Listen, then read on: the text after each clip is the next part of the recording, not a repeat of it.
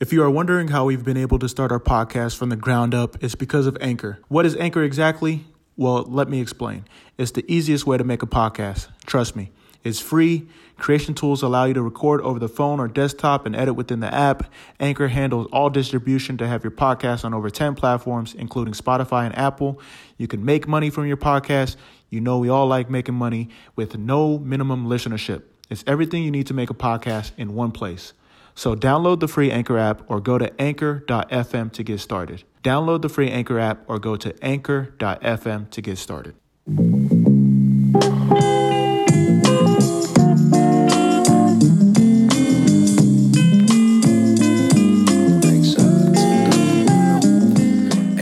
Welcome to a Frugal Athlete podcast where we interview athletes both current and former on the prudent financial practices and smart career decisions they are making. In these episodes, we dive into what it means to be a frugal athlete. You might think that being frugal just means being cheap, but as you will soon learn, being frugal is more complex than that. I'm your host, Amobi Okugo. In this episode, we got Ricky Miller. Before I dive into Ricky Miller, I just want to let you guys know, if you're driving, pull over. If you are in the house, listen to this podcast, get a pen and paper. This specific episode with Ricky Miller, absolute game changer. We had the luxury and grateful opportunity to interview him during our time at the Super Bowl, and I just was able to learn so much in my time with him, and I just really want to thank him for taking the time to give us so many gems that I've already applied to 2020. But enough about my, rant. You're going to listen to the podcast here shortly. Ricky Miller is a former professional football player, now serial entrepreneur, connector, philanthropist, all that. He's the founder of Carbonati, a spirits company. If you don't know, spirits is a liquor company, and he's out to change the game. If you haven't heard about him, make sure you tune into the podcast. We are in Miami, Florida for Super Bowl weekend. I got my man Ricky Miller from Carbonati. I really appreciate you coming on to the podcast. Man, thanks for having me.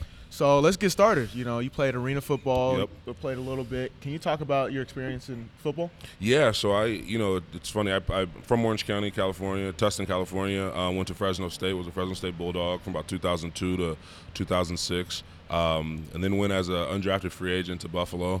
Was cut from Buffalo and then played, 3 years of arena football.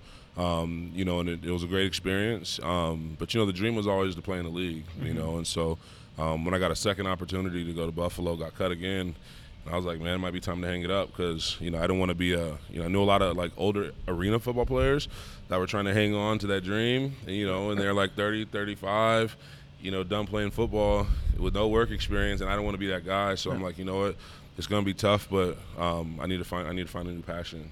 So can you talk about that? Because I feel like once you're a professional athlete, a football player, whether it's arena football in the league, everyone from the outside just says, oh, you're a professional football player. Yep. You're making $1 million. Yep. So how did you deal with that? It's funny. I really didn't care much about that. And to be honest with you, arena wasn't really real money. I mean, the top players were making, I want to say there was a dude named, he was older than me, but there's a dude named Barry Wagner who was like the Michael Jordan of arena football. And from what I heard, because my best friend's dad was the commissioner of the Arena Football League at one point. He's now the president of the Pro Football Hall of Fame. But so we used to follow it closely, and I want to say he was making like $2.25 or something like that, which was like balling in the Arena Football League. Yeah. So if you were just a regular player, just barely hanging on, you weren't really making that much money. So people think they're making a ton of money, but I think the secondary, the alternative leagues, are just opportunities to hold on to your career and keep your career alive. You know what I'm saying? That makes sense. So when it comes to, you talked about having that switch to be like, okay, I'm done. What was that like? Because I know you have an entrepreneurship background. Did that kind of help? I think it helped a little bit. But you know what? My whole life, I cared nothing about school. I cared nothing about anything else. I knew I was going to the league, and I knew I was going to be rich from going to the league. So it was a tough transition. I knew I had other interests and other strengths that can take me, in a nice professional direction. But at the same time, I had only played football, my whole life, and only had, my eyesight on playing in the league. So it was a tough transition. You know what I'm saying? I always tell people, I used to think anxiety and all that kind of stuff, depression. I used to think it was an excuse. That's just weak-minded, And then it was funny when I knew I was done. I literally physically got sick. I had heart palpitations. The day I knew I was done, I had my chest was hurting, and it was like, man, it was like I think the thought of having to go home and like face questions and like, and really no one really gave a damn. Like, people are like, they have your back no matter what. But it was hard for me, and I didn't want to go home. My only identity was a football player, so I didn't want to go home. So I ended up going. My best friend who was on the Falcons at the time. I ended up going down there and spending a few weeks at his house just to kind of like decompress. You know what I'm saying? Kind of figure out what I'm going to do next. And then it took me a couple years to find a passion, which is a speedy route compared to a lot of others. I was lucky. No, that's amazing. And let's talk about, this transition that you had, and talk about the passions that you came up with in terms of that transition, because I did my research, and you're like a serial entrepreneur. Oh, yeah, so it's like really cool to see someone in my position to try to have an athlete to follow. Yeah, no, I appreciate that, man. It means a lot. Like, for me, I do know one of the things from the time I was a little kid. I grew up in a single mother household until I was 5, so I was lucky. I got a cool stepdad, but I knew there was one thing I wanted to do, and that was just be insanely rich, like dummy rich, like billionaire rich. Yeah, not like just buku money. like buku money, and not just to have buku money, but so I could make buku impact. Like that's really what I wanted to do.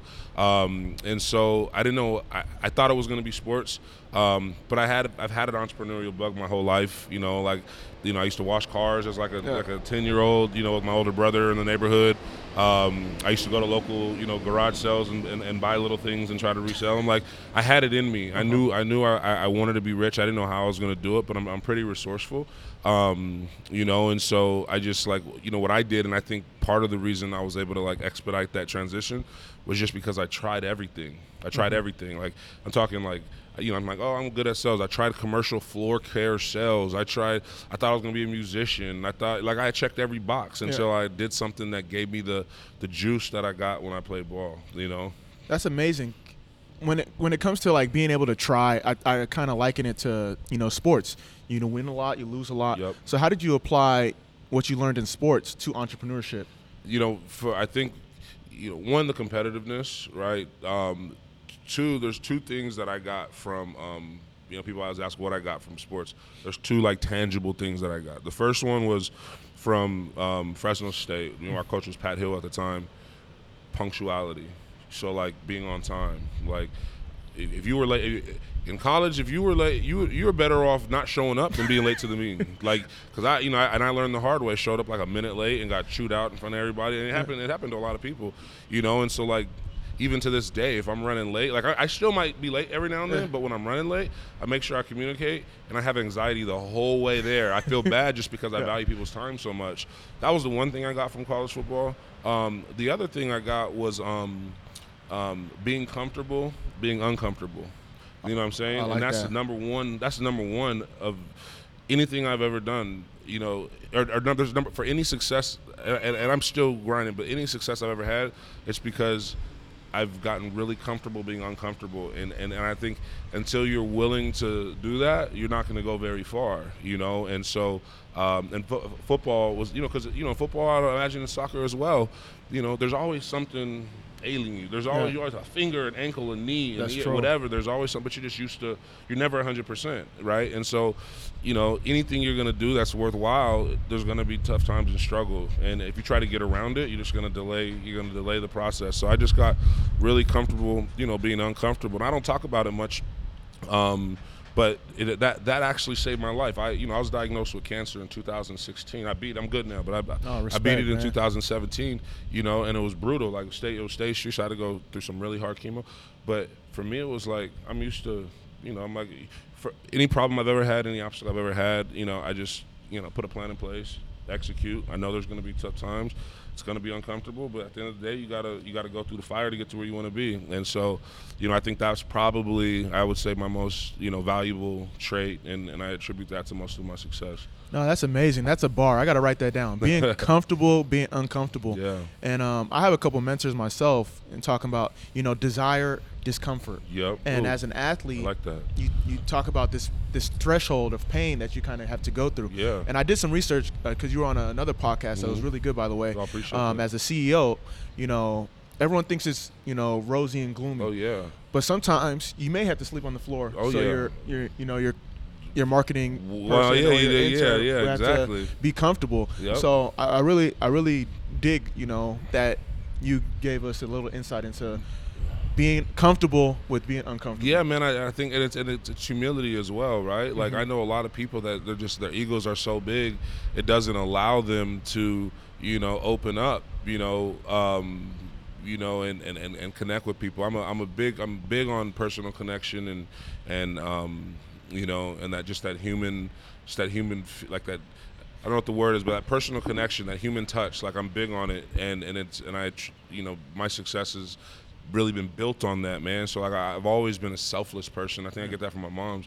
So yeah, with that the time you're talking about, we were up at this, it's called Gourmet Fest. It's a big luxury food like festival that people come to, and our travel agent only booked us one room. We thought we had 2 rooms, and we thought we had 3, and so no one needed a room, and so I let my guy sleep on the bed, who was one of our bartenders, and I slept on the floor, but to me that wasn't a big deal. It's like we here to get a job done, you know what I'm saying? And I think it takes that type of humility to really make it to the top. I mean, that's amazing. One thing I tell athletes is like, when you make that transition, you got to be humble, because you're not the big athlete anymore. Nope. So for you to apply that to your business is amazing. And, that's the reason why I brought you here, for the business. You have a plethora of ventures.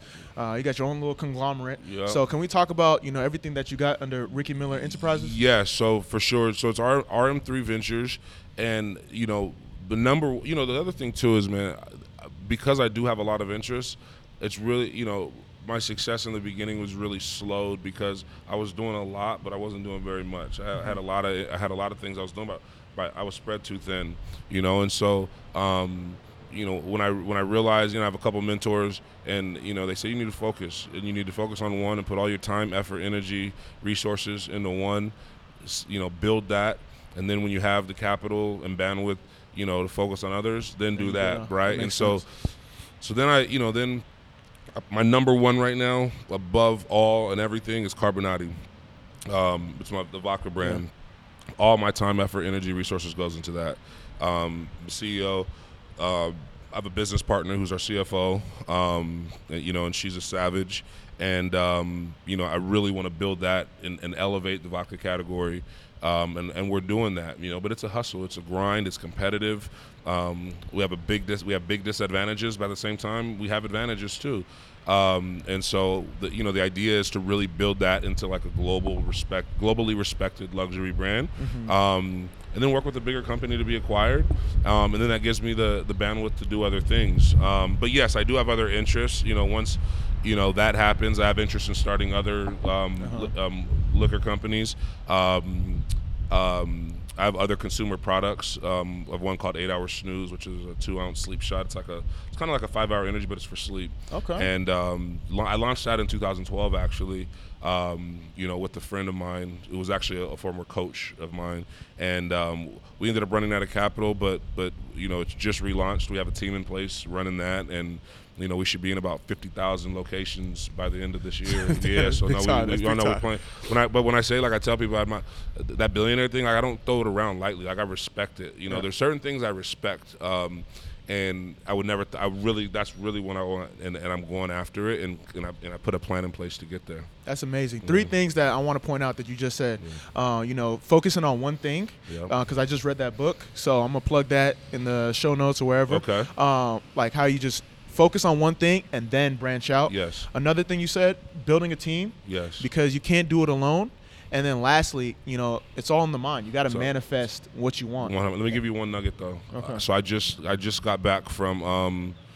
I didn't just get back. At the end of October, early November, I left in October. I got back in November. I went to Africa with Richard Branson. And it was an incredible trip, opened my eyes up to a lot of different things. And I was very lucky to be there. It was with some incredible people. But the one nugget that I left there with was a book called Rocket Fuel. I don't know, and I'm not plugging the book. I don't know the author. Some people are telling me he's from Detroit or whatever. But it's changed my life, and I think will accelerate my success. Okay. And basically the premise of it. And I just like to, when things really impact me, I really like to share it. And, Rocket Fuel is basically the concept of finding a partner that, complements your skill set, So it basically describes like the visionary leader. And the integrator. The visionary leader is that person that has the ideas, the visions, works on like high-level partnerships, the brand creation, but it's not an operator and has no interest in like running the day-to-day business and P&Ls and all that crap that gives me headaches, right? But that person can't win without an integrator, someone who knows how to execute on take that strategy and those plans and execute it on a day-to-day basis. And it basically describes those personalities and how they work together. And it's really how it's really how Richard says he's really succeeded. It wasn't from the book. I was told about the book, but his concept is called fire yourself. It's like when you start a brand, you're not an operator. You start a brand, you need to find someone that runs that can run the company better than you can run it. And so his concept is fire. So he owns, I don't even know what it is. It's like 40, 50 companies, right? And so he said the only way he can do that and free up his time is to know that he has someone there running it better than he would run it. So he has no worries, right? He checks in and gives the high level experience and decision making, that he's best at. Now I'm gonna take it one step further because that's a gem. I'm definitely gonna get that book, Rocket Fuel. Rocket Fuel. So if you take it, you got the visionary and then the integrator. Yep. So if we bring it back to sports business, you got LeBron, Maverick Carter. That's exactly right. So it's just exactly amazing, right. How you brought that out. So even now, other people, you got Stephon Curry, Jerron Smith. And you talked about. And I think for a while, and I don't know the details of the relationship. That's kind of how I always looked at and I know I don't know what they're in business, how they're in business together, but like Jay-Z and Steve Stout, right? Exactly. Right, people like that. You have like the big visionary, creative, right brain person, and you have that left brain that's like, okay, thank you. You told us what Z is, but I'm going to tell you what A, B, C, D, E, F, G. You need those types of people to work together. Yeah. So let's get back into Carbonati. Yep. How did it start? What are big plans for 2020? I know you're here for Super Bowl weekend. Yep. Got a bunch of events. Yeah. How does it all mesh in? So what I was really bad at in the beginning was like getting super excited about like all these different events. Every event that came to me, I was like, oh yeah, we want to play. Like we need visibility. Our biggest problem is obscurity. People don't know about us. So I was doing everything and anything. But what I learned, and through learning, and this is still a learning process for me. This is like business school for me, right? And so what I learned was, you only should be doing events and partnerships that elevate your brand or strengthen your positioning. So it doesn't make no sense for me to go be a sponsor at Coachella when I'm trying to build a vodka that billionaires are drinking, that people that prioritize quality and are willing to spend $80 on a bottle of vodka when they can get when they can buy a Tito's for $20. Yeah. It's the people that that, like I said, prioritize quality and want the finer things, and so I do events that align with that. That's but it's been, it's really been a challenge in trying to build an aspirational brand, and make it worthy in the world of like the affluent, but also make it a super dope brand and relevant in like the hot lifestyle accounts. That's right? True. So it's a balance of that, and I'm constantly trying to figure out that balance. But here, the culinary, our biggest event from like a activation standpoint is the culinary kickoff with some of the finest chefs in the world, like Adam Sobel and Michael Mina and several others that I just can't think of right now. But we've done these types of things before, and it's like all the caviar and crab and lobster and all the fine things you can think of. And the tickets are like $800 to $1,000. Like it's a real group, people that really care about that type of thing. And so I'm here really, like I said, just to reinforce the brand positioning. So, you started from the bottom in terms of like vision, Carbonati, build it up. Yeah. Got it out the mud. Yeah. What skill sets, what things did you take from your athletic skills and background to be able to get in front of these people, to be able to pitch, to be able to sponsor these events? So I would say self-awareness is one of my strongest characteristics. I know what I'm good at and I know what I'm not good at. What I'm damn good at is getting a meeting with anybody. I'll knock down any door, from the janitor to the president of the United States. I get a meeting with anybody, and it's just resourcefulness and just that willingness to knock down doors, however I got to do it. And I really built any and every business I've ever started on LinkedIn. You know, I would find people and listen. LinkedIn is a plug. Yeah, 2020. Make sure you're on LinkedIn, please. And LinkedIn might be mad, but and not the premium version. I'm sure straight like I'm not paying for that. No, like I'm straight up. Just all I need is the name. Yeah. There's only a certain combination of email structures out there. I'm hitting you up, and guess what? I try one. If it doesn't work, it bounces right back. I try the next one, so I have your email in 5 minutes, you know. And so I'm going to get to anybody now. It's efficient. Exactly. That was my ability to, you know, draft a compelling email to get them to respond. And my response rate is like 70%. You know, like people are responding. That's I mean, amazing. You know, this is a story I haven't. I think I've only told publicly once or twice. And this is gold. I'm not even gonna lie. This is gold. We got an exclusive here, Ricky Miller. You heard it first. This is gold, and people love it. And I only share it because I really want to give people perspective and ideas and hope, so so that they can go do what they want to do. In the luxury spirits game, there's a lot of money being spent, right? There's brands spending millions, hundreds of millions of dollars like that I can't compete with. So my And I'm just telling this story to kind of like show like really what kind of resourcefulness and fearlessness it takes to really make it happen. And so, so I knew that I didn't have all the money to compete, so I had to find ways to get around that, or what strengths do I have? I know I can get to people. So what I did, I said, in the luxury spirits game, if I'm going to succeed in that world, I need to get like a luxury hospitality brand to get behind me, or at least, because when I walk in, prior to what I'm about to tell you, I'd walk into like, a high-end hotel and tell them about, sell them on the product, and they would just laugh at me. First, they look at me just because I don't look like your typical, alcohol salesman. Second, they're just like, you don't know what you're doing. And they just kind of laugh me out of there. Yeah, it's just, they just don't have time. They don't want to deal with any small dudes. Yeah. And so I'm like, all right, I got something for that. So what I did is I'm like, you know what? If I'm going to be respected as a luxury brand, I need a luxury hospitality brand. So that when I walk in, the first thing they always ask me, where else are you available? And so when I had nothing to say, it was just like, get me out of there. So what I did is I'm like, you know what? I have a strategy, but I'm going to test it on one hotel group and see what I can do. When I think of luxury hospitality, the first thing I think about is Four Seasons. That's just me, right? Yeah. So when I think luxury hospitality, Four Seasons, the best service, So I had read a book called The Philosophy of Business, and it was by Isidore Sharp, the founder of Four Seasons.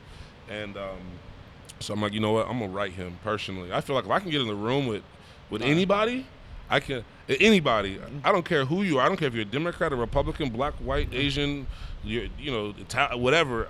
I can connect with you somehow, some way. And so I wrote him a letter. I was like, I said, Mr. Sharp, I read your book. It's really impacted the way I approach business. I just wanted to thank you. And guess what? I read your wife's book, too. I found it on Amazon. It's called An Improbable Life. I'm just telling you, he knows that. But it's called An Improbable Life. She was a Jewish immigrant.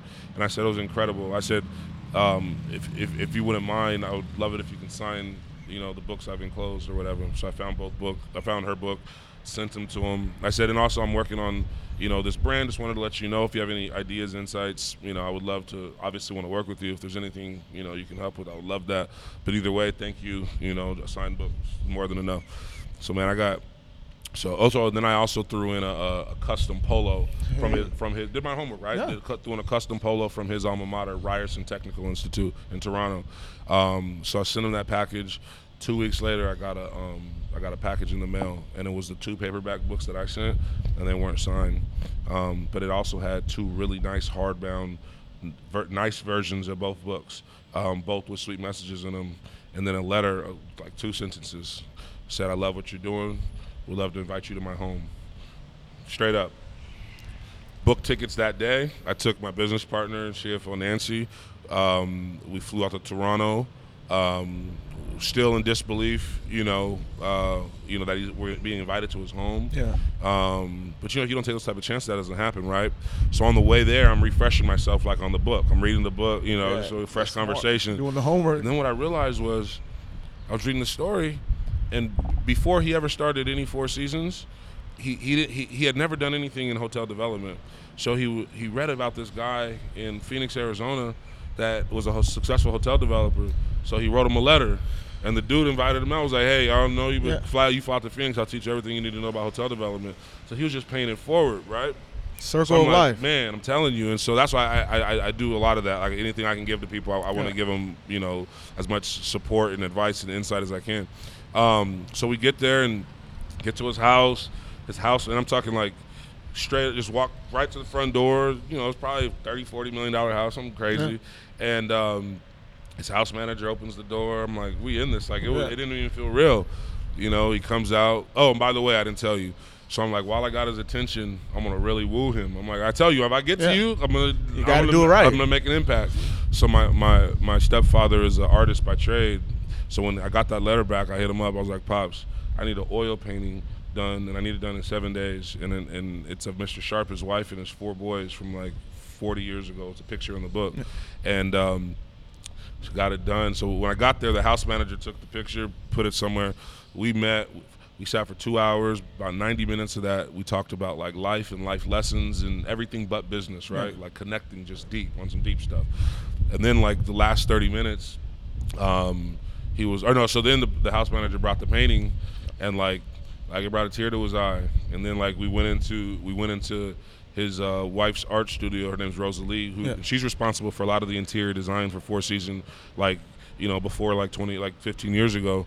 And she was in there doing art, and she saw it, and she got emotional because one of one of the kids had died in high school of cancer, right?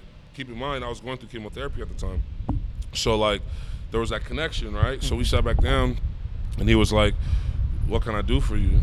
And I was like, honestly, I got more out of this trip already than I can ever pay for. There's nothing much you can do for me. And then my partner was kind of like giving me like that nudge a little bit, like tell them what we need. The integrators, right? That's what it is. I'm gonna get you happy, connected, but you need that shark to be like, oh yeah, no, this is what we need. We came for the bag, they get the bag, right? And so I was like, well, since you're asking, I would love to be in all 100 Four Seasons on the planet. And he was like, anything else? I was like, well, I would also love to be the official vodka on the Four Seasons jet. Now, for anybody that hasn't seen the Four Seasons jet, just go on their website and look for it. If you pay it's like a 737, I think. It has like 64 seats on it. The whole plane is first class, and you pay like 120 racks, and it's for you and your loved one.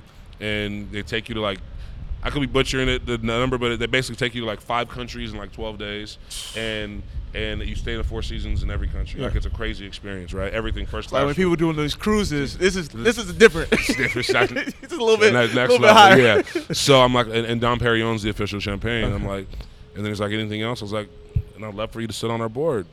So he was like, he thought about it, took a little sip of his coffee. I remember it vividly. And he's like, man, you know what? You came on a good week. He was like, I just promoted a new president of the U.S. Four Seasons operations, Vince, and I just promoted a new CEO of hotel operations worldwide, Christian, and they've moved. I had to move to Toronto for these positions, and this is the first week that they're here, and they're coming over for dinner tonight because I'm welcoming their families to Toronto. So we'll drink it, and he's like, and assuming it doesn't taste like piss, we'll make it happen. We'll make it happen. So I got calls from, the presidents. As soon as I got back home, I'm getting emails and calls like, hey, Mr. Sharp has, told us about this. Listen, keep in mind, I've walked in these places by myself, and they basically laughed me out of there. Now how you like me now? How you like me then? No, seriously, that's so, and that's the situation, that top-down strategy I really believe in. You start with the brain. And so back to getting the accounts, boom. He's like, yeah, we can get that done. He connected me with the team. We're still working on getting in all of them. It's a process. And then he was like, Dom Perignon, it's been a long partnership, and there's some things that would need to happen. We can work on that. So I don't know about that yet. He was like, and to be on your board, he was like, short answer, no. He's like, but here's my cell phone number. I'll do more for you than any board member will ever do for you. And he was like, and the reason I'm saying no is because I just turned 85, and I'm taking myself off of all my boards, and I'm selling the rest of my company to Bill. That's Bill Gates. Yeah. To Billy. So I was like, man, that's really cool, and I felt really like honored that he would do that, and he's like, use my name however you have to use me, right? And I only tell that story Like to say like I'm just. Thank you for telling that story. Yeah, man. I feel like I could break that up and just make it its own podcast. For sure. So many gems on that. For sure. Like there's different pieces to that, right? Like no one would think to go to the brand. They don't think they can get to them. But if you read the book, if you do the homework, you kind of know how you have to navigate to get to them. You know, and you got to ask for what you want. Yeah. You know, had Nancy not been there, I probably wouldn't ask for that. So it was good that she was there. You know, and then just knowing what you want to ask for, you got to know what your objective is going into it. Now that you're there, now that you're at the table, like now you got to get it done. But it all goes back to human connection, right? Like. I know salespeople that just throw out mass emails and mass, sales pitches and change the name on the email, but it's the same pitch. Yeah. No one cares about your product. To be honest with you, no one cares. It's really instead of sending out 1,000 or 500 emails, that's just a mass email. Do your homework and target 100. That's true. And do your homework and maybe mention their college or mention a mutual friend or mention something, an interest that connects you and takes you out of that, like, just that pile of pitches that they're getting every day, right? It's really about human connection. Imagine if you had something to sell and you had to go see a bunch of buyers. Imagine like I want to go into Walmart or something and I want to sell. Imagine every pitch I had was to one of my homies. Yeah. That's what human connection, that's what doing your homework does. You make all the potential buyers your homies. Yeah. So as soon as if you got a quality product, it's a done deal. Yeah, and I'll take it one step further, and that's why I feel like athletes can be good in this space. Really good. Because whether it's your sports, it's a global connection. Yeah. Alma mater with colleges, teams, cities, communities. Everyone's a fan. So if you do your homework, if you're willing to humble yourself, like you said, if you're willing to get down and dirty, you can be successful. And I really want to thank you for taking the time. Last thing real quick. The last thing is the other thing that the reason athletes can win in this world, and I've seen it, is because in this world, you have to deal with so many different types of personalities. In sports, on your team, there's different personalities, and you approach everybody differently. You got to be ready for all types of personalities because you're going to run into it all, and there's a lot of egos. And so I think that's one really big advantage athletes have over everyone else. Yeah. Well, thank you so much, Ricky. We could be here all day, man. All day, I can listen to you all day. We'll continue our South by. Perfect. But one piece of advice you'd have for any athlete, anyone in the sports business space, anyone in the entrepreneurship space. I mean, you gave enough gems to last, the rest of the school year. But one takeaway: be comfortable, get comfortable being uncomfortable. That's a 2020 motto: get comfortable being uncomfortable. Yes, sir. And I think you're the epitome of a frugal athlete. Even if you make all this money, be comfortable being uncomfortable. Whether it's reinvesting back into yourself, planning for the long term, all that. So really appreciate you once again. I appreciate you, man. Good luck this weekend. I appreciate that. Likewise. Thank you.